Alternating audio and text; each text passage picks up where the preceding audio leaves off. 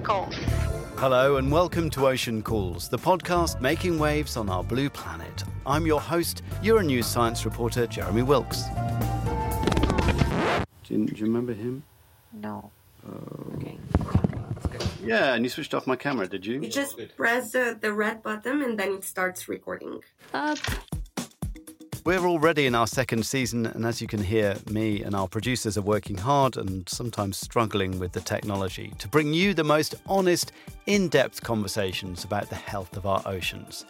In previous episodes, we learned how climate change now means there are dolphin and tuna around Greenland, mixed in with the narwhal and beluga, and we explored why we need to change our attitudes to sharks.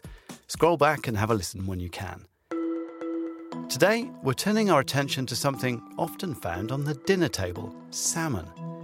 Initially, we were thinking, should we as consumers choose wild or farmed salmon? But then we looked at the figures, and there's not much choice. 94% of the salmon sold in the EU is farmed, meaning it comes from aquaculture. For comparison, almost all the cod and tuna on sale is caught in the wild. So what's the situation with salmon in Europe? Can we help wild stocks recover? And how is aquaculture becoming more sustainable? To explore these questions, I'm joined by Åsa Maria Esmark, a senior scientist specialising in fish welfare at Norwegian Food Research Institute Nofima. Hello, Åsa. Hello. And Ken Whelan, a senior advisor at the Atlantic Salmon Trust. Hello, Ken. Hello, Jeremy. And at the end of the episode, you'll hear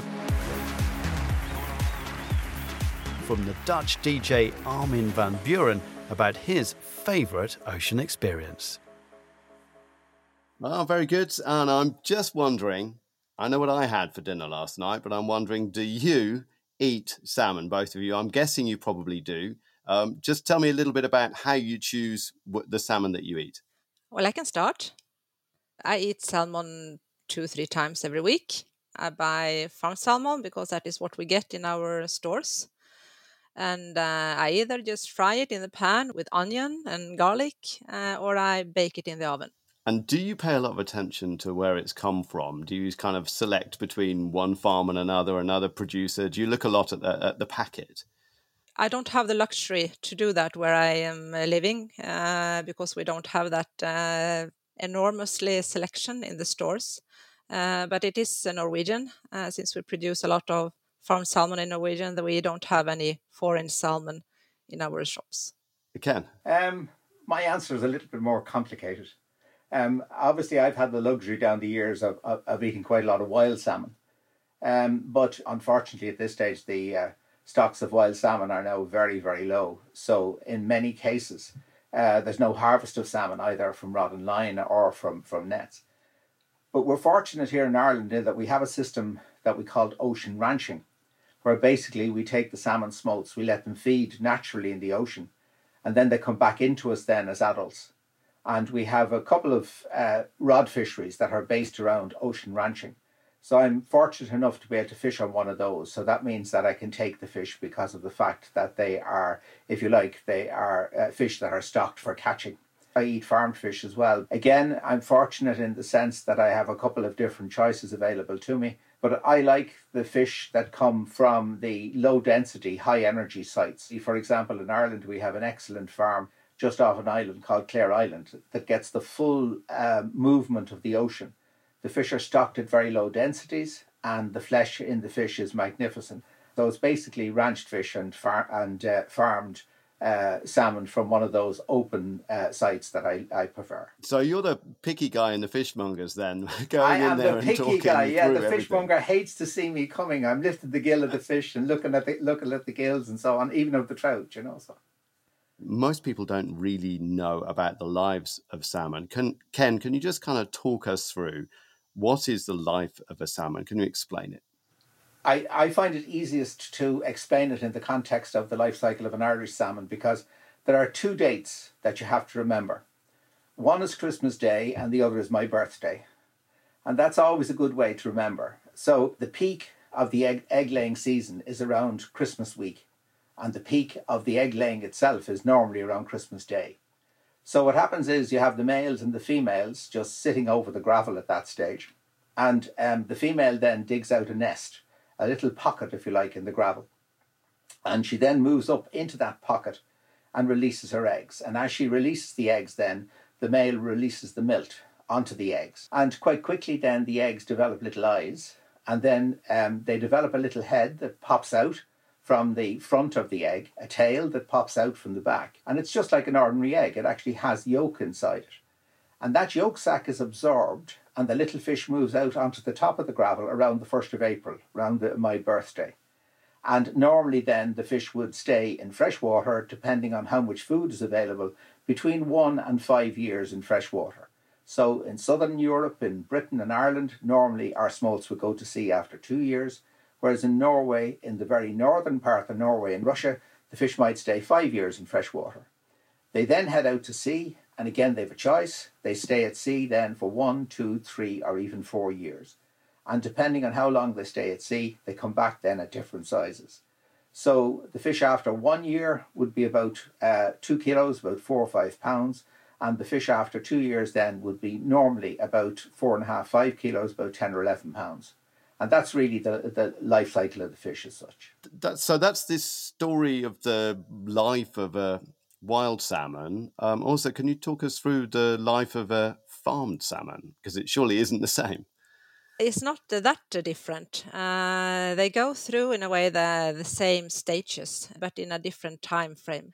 Farmers have a hatchery where the eggs is hatching, also around Christmas. And then you have the yolk sac stage. And then after the yolk sac is absorbed, you transfer them to a start feeding compartment.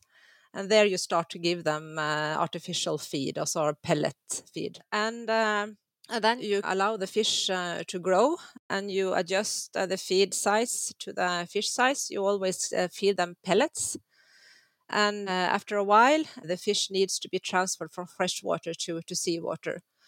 The traditional way is that you keep them on land until they are around 100 gram in fresh water, and then you transfer them to open net pens in the sea.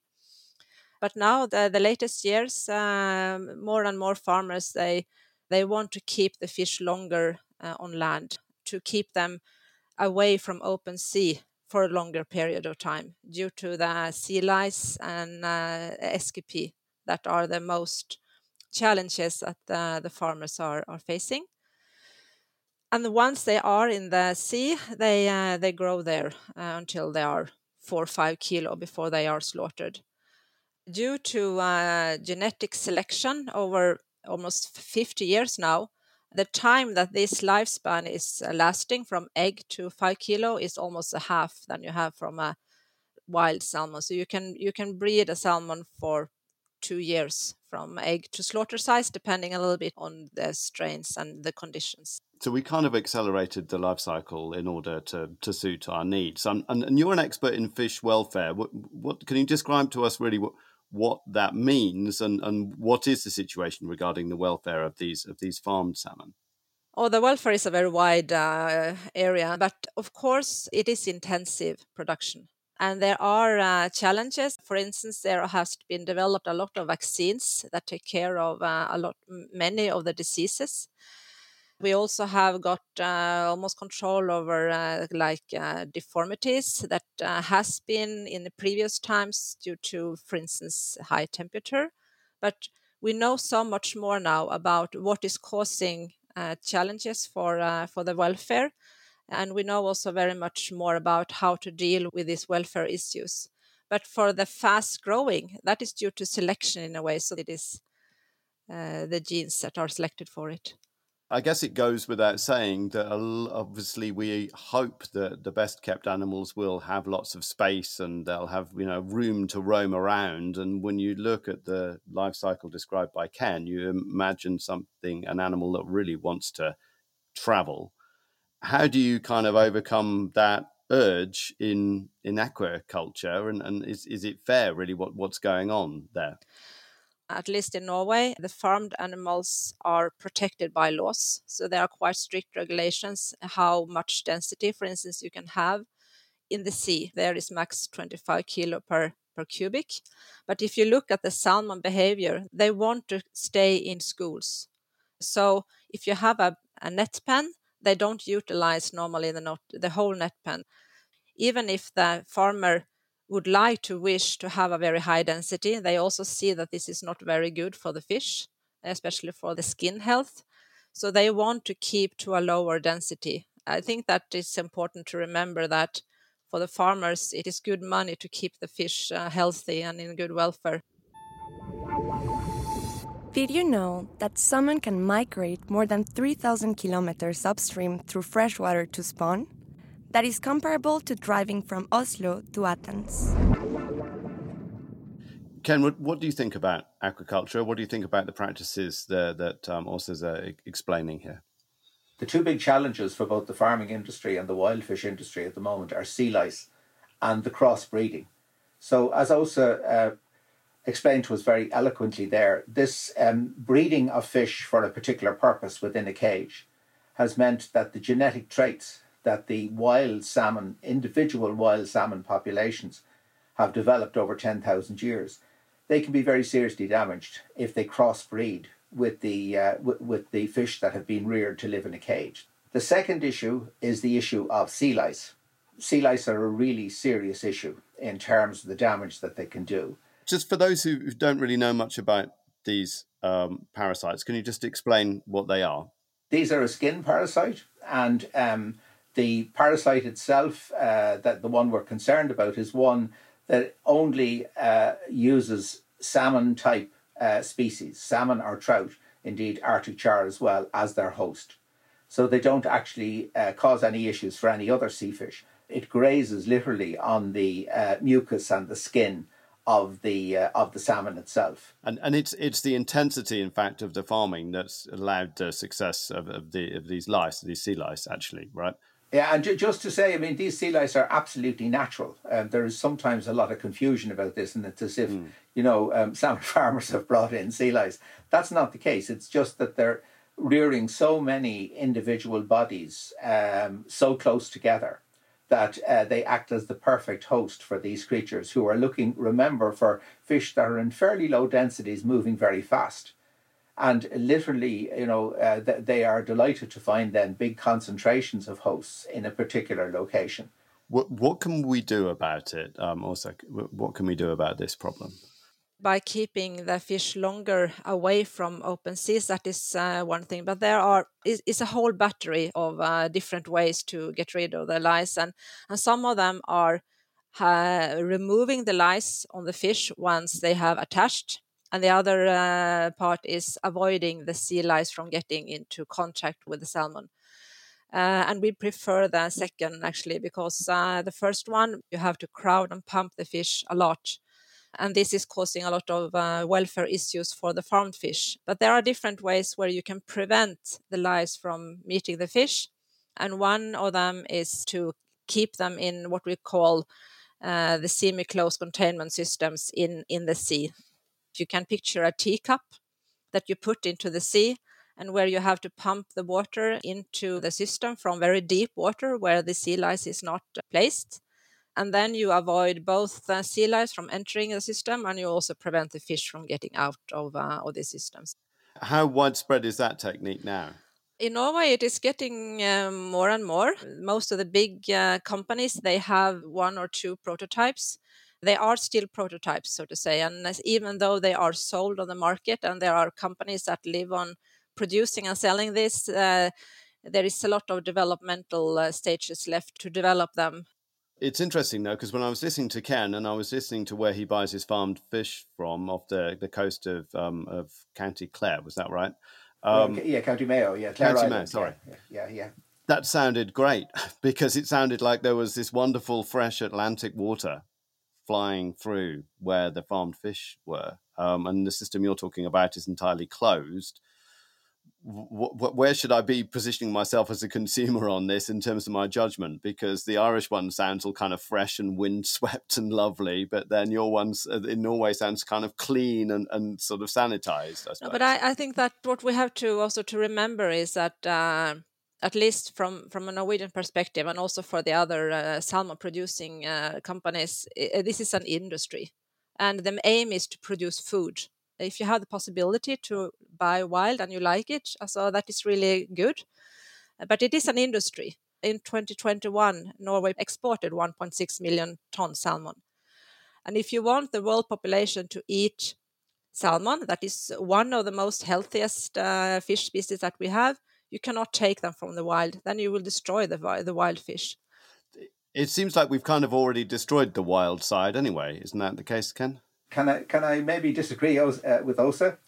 I think we've got to the very kernel of the problem now. The fact that the aquaculture industry has now become a massive industry. Each individual bay, as far as I'm concerned, has a certain amount of biological capital. There's a certain element of that capital then that you can use for food production, for food harvest and so on. It's when you overtax that biological capital is when you have particular problems.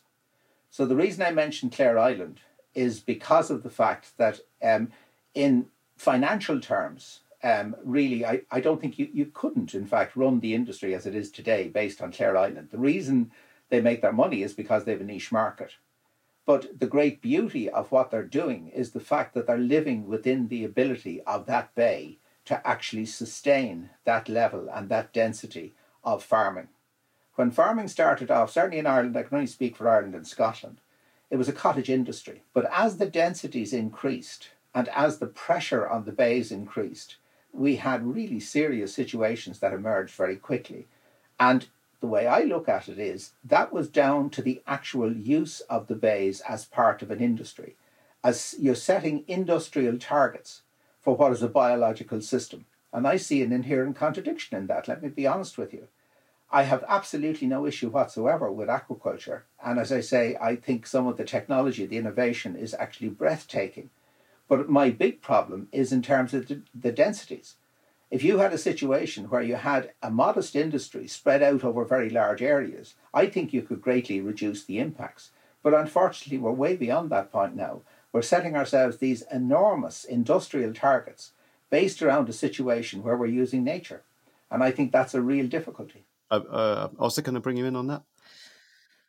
Yeah, I just need to say that I'm most familiar with the Norwegian industry. I'm not so much familiar with how they do it in other countries. But in Norway, we have something that we call the traffic light system that regulates how much farming you can have against, compared to how much lice infestation you have. So there are places around the coast where you have more lice than other places. And in those places that we have a lot of lice problems, you are not allowed to produce so much salmon than you are in other places. So this is kind of regulation. Is it working?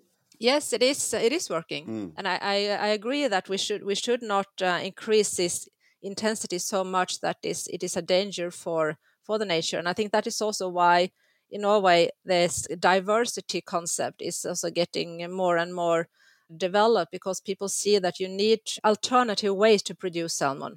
I did not mention that since 2018 it has been even more focused on land-based all the way to slaughter, to produce the whole life cycle on land. And that is also happening as we speak. Did you know that in order to go from fresh water to salt water and back again, the salmon's body has to change? It's called osmoregulation. First, a salmon smolt begins taking in a lot of water and stops producing as much urine. Then, a kind of molecular pump in its gills switches direction, and instead of capturing sodium from the fresh water, it begins pumping sodium out. The changes reverse themselves when the adult fish returns to fresh water. Ken, we've talked a lot about aquaculture and about farmed salmon. Can you tell us about wild salmon? What's the situation at the moment in terms of the stocks in the Atlantic? Yeah. Well, the situation at the moment is very worrying. So in round terms, around, say, the 60s and 70s, our best estimate is there was probably somewhere in the region of 10 million wild Atlantic salmon feeding in the North Atlantic. And that's 10 million sounds like a very big number, but that would be spread across all of the rivers in North America, all of the rivers then in Europe, all the way from Russia right down to the borders of Portugal. And in the case of Canada and the US, from the Tipper Labrador right down to the Connecticut River. So huge spread of these fish. And we have seen in the last 20 or 30 years, we've seen a really serious issue in terms of the marine survival of fish. There are certain indications at the moment that that may very well be linked to climate change. The seas are changing, they're getting warmer, and as a result of that, our best estimate at the moment is probably less than 3 million wild Atlantic salmon in the ocean, so that's an enormous drop. And the problem is, because of the fact that we have these marine problems, any of the freshwater problems that we had in the past that we might have thought we had time to deal with, a lot of those are now quite chronic, and we really have to start tackling those. So if you have a situation where you have blockages in terms of migration pathways, weirs and so on, if you have a situation where you have pollution, particularly agricultural pollution that isn't a point source, it's spread all over the catchment, very difficult to deal with. If you have issues in terms of increasing temperatures because of climate change, or indeed if you have aquaculture in the bays, or you have crossbreeding of aquaculture salmon, all of these pressures are additional pressures on top of what is already a fairly major issue in terms of marine survival. How can you fix some of those problems, though? I mean, fixing agricultural runoff pollution into major rivers, dealing with the temperature issues that you have when you have major heat waves and record-breaking temperatures in the UK. How on earth are you going to manage that? Well, we have to go back to the wonderful late Queen and her beautiful estate in Balmoral. That's on the River Dee. And there's a fantastic programme ongoing there because down the years, we go to Scotland to visit Scotland, those of us that are lucky to visit our work there. And we see this landscape that's practically devoid of trees. And we think it's wonderful. This is real nature. In fact, they have been managed down the years for grouse and for deer. And as a result of that, a lot of the vegetation is missing from a lot of these rivers. And Marine Scotland Science did a wonderful project actually showing the thermal stress that these little streams are under as a result of climate change and temperatures that fish were finding very difficult, salmon were finding very difficult. So through the trust on the River Dee, the River Dee Trust, they've really started a very innovative programme of planting trees and bushes and so on to produce shading, and they've had a real effect in terms of the peaks of the temperatures. It's really the peak event is the one you want to be most concerned about. So just in the same way that we try to cool down cities by planting trees, and that's what everybody says you can do, you're sort of doing the same thing with the rivers. We have to start doing stuff. And I think in terms of nature, we then have to start thinking about serious mitigation at scale. And we have to try and whip up enthusiasm and whip up interest in terms of people being proactive to do what they can do in the area they have control of. And the rest of it, leave it to the scientists, and we can advise them what the situation is and what they need to do in order to try and counter the problems that may be beyond their control. And do you think that the salmon populations can actually sort of hang on for us to get smart enough to try and fix the problems? Or are they just going to carry on a downward spiral actually for the next sort of decade or so? Well, there again, I think we have to turn to Norway. We always need to turn to Norway for innovation. And the ability that the Norwegian scientists have in terms of what we call gene banking is quite extraordinary. So they were hit with a parasite that infested in freshwater, a fluke that infested salmon on about, if I remember rightly, it was 30 or 40 rivers, I think, that were practically wiped out by this creature. But very early on, they realised they needed to save the genes. So they developed gene banks and they cryopreserved the milt. So they basically froze the milt. But they also had living gene banks where they had little fry and par and so on from individual salmon populations that they now have oven ready, which they can use to put back into the rivers now that the problem has passed. I'm going to wrap up now, but I'm thinking of the well-intentioned consumer out there, and I suppose all of us hope to be well-intentioned consumers. When they're going into stores and they're thinking about buying fish and they're looking at the salmon and things, what kind of things should they be thinking about? I think that they should trust the authorities that are putting the food into the shops. At least when it comes to farmed fish, they are quite well controlled. There are different ways to certificate the fish, and these certification marks, they have also different meanings when it comes to sustainability, pollution, as you mentioned. Some of them also have welfare in it. Most of them you can trust. I think all of them, at least here, you can trust that they are they are produced within these regulations. That Imagine I'm faced with the choice between kind of like organic farmed and not organic farmed. What would you say on that one? That depends on your own values. From organic, when you just mentioned that has nothing to do with welfare. That is more in a way what additives you can put into the feed. The regulation says no synthetic ingredients, but it is done in the farm fish because some of the natural food that they get from the ocean is not possible to put into the feed in a natural way. Your personal view, if you were faced with that choice? I'm maybe a little bit. I have been working with farm fish for 20 years, and I trust so I trust that the fish that we have in the stores are safe for me to eat. That is why I don't hesitate to buy it 2-3 times a week either. Ken, I love your story of restoration, and I hope that all of that happens. But again, what advice would you give to the well-intentioned consumer when they're going down to fishmonger, and when they don't have the luxury of going down there with you, where you know exactly what you're talking about, what they should be looking for? Yeah, I'm afraid that sort of approach is a bit anarchy. I'm not expecting people to do that. I must say, I agree with everything really that Åsa has said. I think as a food product, it's very carefully monitored, and we have to, as Åsa was saying, have faith in our authorities from that point of view. I do think, though, that in terms of the source of the salmon and in terms of the biological components that we were talking about earlier, we really do need to be pushing out the envelope here. But in terms of choosing a particular salmon, I'll still be going for my Clare Island salmon and my high energy sites while they exist. And I mean, as Åsa said, that's a personal choice. And as I say, I'm spoilt by the fact that I know well what wild salmon tastes like, and I'm searching constantly for that consistency and for that firmness in the flesh of the fish. And I think in the high energy sites you can get that, where the fish are reared at very low densities and reared in conditions where it very much mimics what they might face in the wild environment. Thank you very much for giving these fascinating insights. I feel like I've really learned a lot. So thanks to Ken Whelan, thanks to Åsa Maria Esmark. Fascinating talking to you. Thanks for being guests on Ocean Calls. Thank you very much for letting me be here. Thank you, Jeremy. Great pleasure.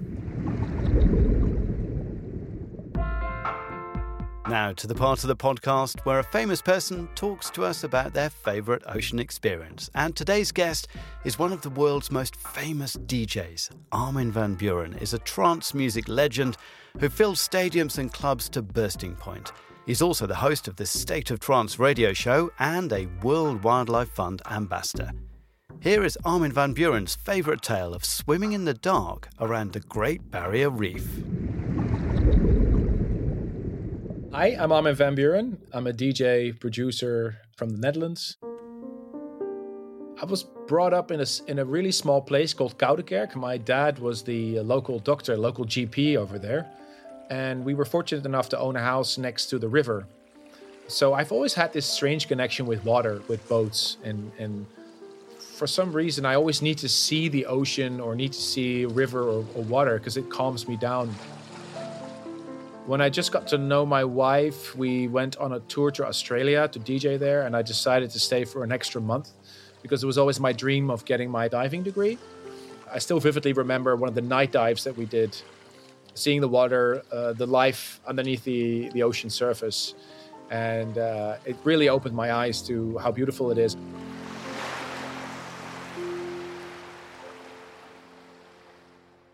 We waited till it got dark and everybody had glow sticks. That's actually what glow sticks are for. You know, as a DJ, I see a lot of glow sticks in the events where I play, but glow sticks are actually designed also for deep sea diving. I think in the beginning I felt scared a little bit, of course, because it's new. You know, when you go deep sea diving, there's all these kinds of rules that you have to take into account. You know, you shouldn't descend too fast in the beginning. You should watch your gauges, and you have to watch your breathing.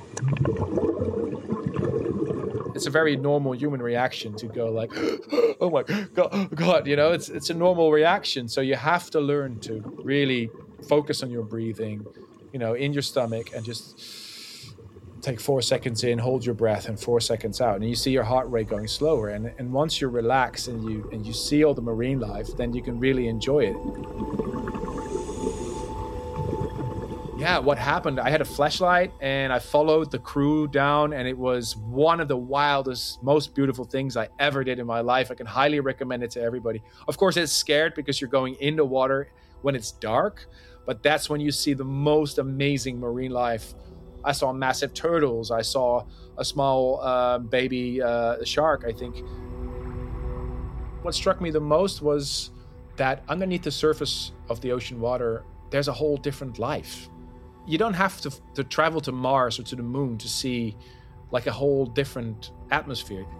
There's thousands of different species, plants, coral, fish, little shells. If you just look how much beauty there was, and how it made me feel really small in any way. It made me have so much respect for marine life in general.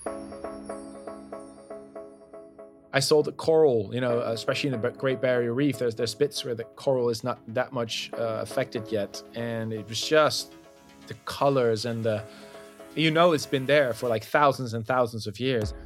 I also saw already some plastic, stuck in the coral, little bits of, dirt and an empty gasoline tank somewhere, a plastic container, little bits of glass that shouldn't be there. It just made me feel a little bit embarrassed because I think when I was younger, sometimes it was easy to throw away my gum and not put it in the trash can, but I guess it really changed me as a human being, just being a deep sea diver, how it made me so much more aware of the impact that we as human beings have on life on Earth. And it's better than any TV series or movies that you'll ever see. I highly recommend it. My thanks to Dutch DJ Armin van Buuren for that inspiring story. Ocean Calls is produced by Euronews for ocean fans around the world. I'm your host, science reporter Jeremy Wilkes, and this series is produced by my colleagues Naira Davlashyan and Natalia Olsner. The theme music is by Gabriel Dalmasso. Editing and sound design is by Jean-Christophe Marceau, and mixing is by Mathieu Duchesne. Our editor-in-chief is Sophie Claudet. The Ocean Calls podcast is made possible by the European Commission's Directorate General for Maritime Affairs and Fisheries. You can find out more about our guests by following the links in the description. You can listen to Ocean Calls on Apple, Spotify, Castbox, or anywhere you listen to your podcasts. Find out more on Euronews.com and watch our sister TV show called Ocean on Euronews.com/ocean. Follow world news from a European perspective on Euronews.com.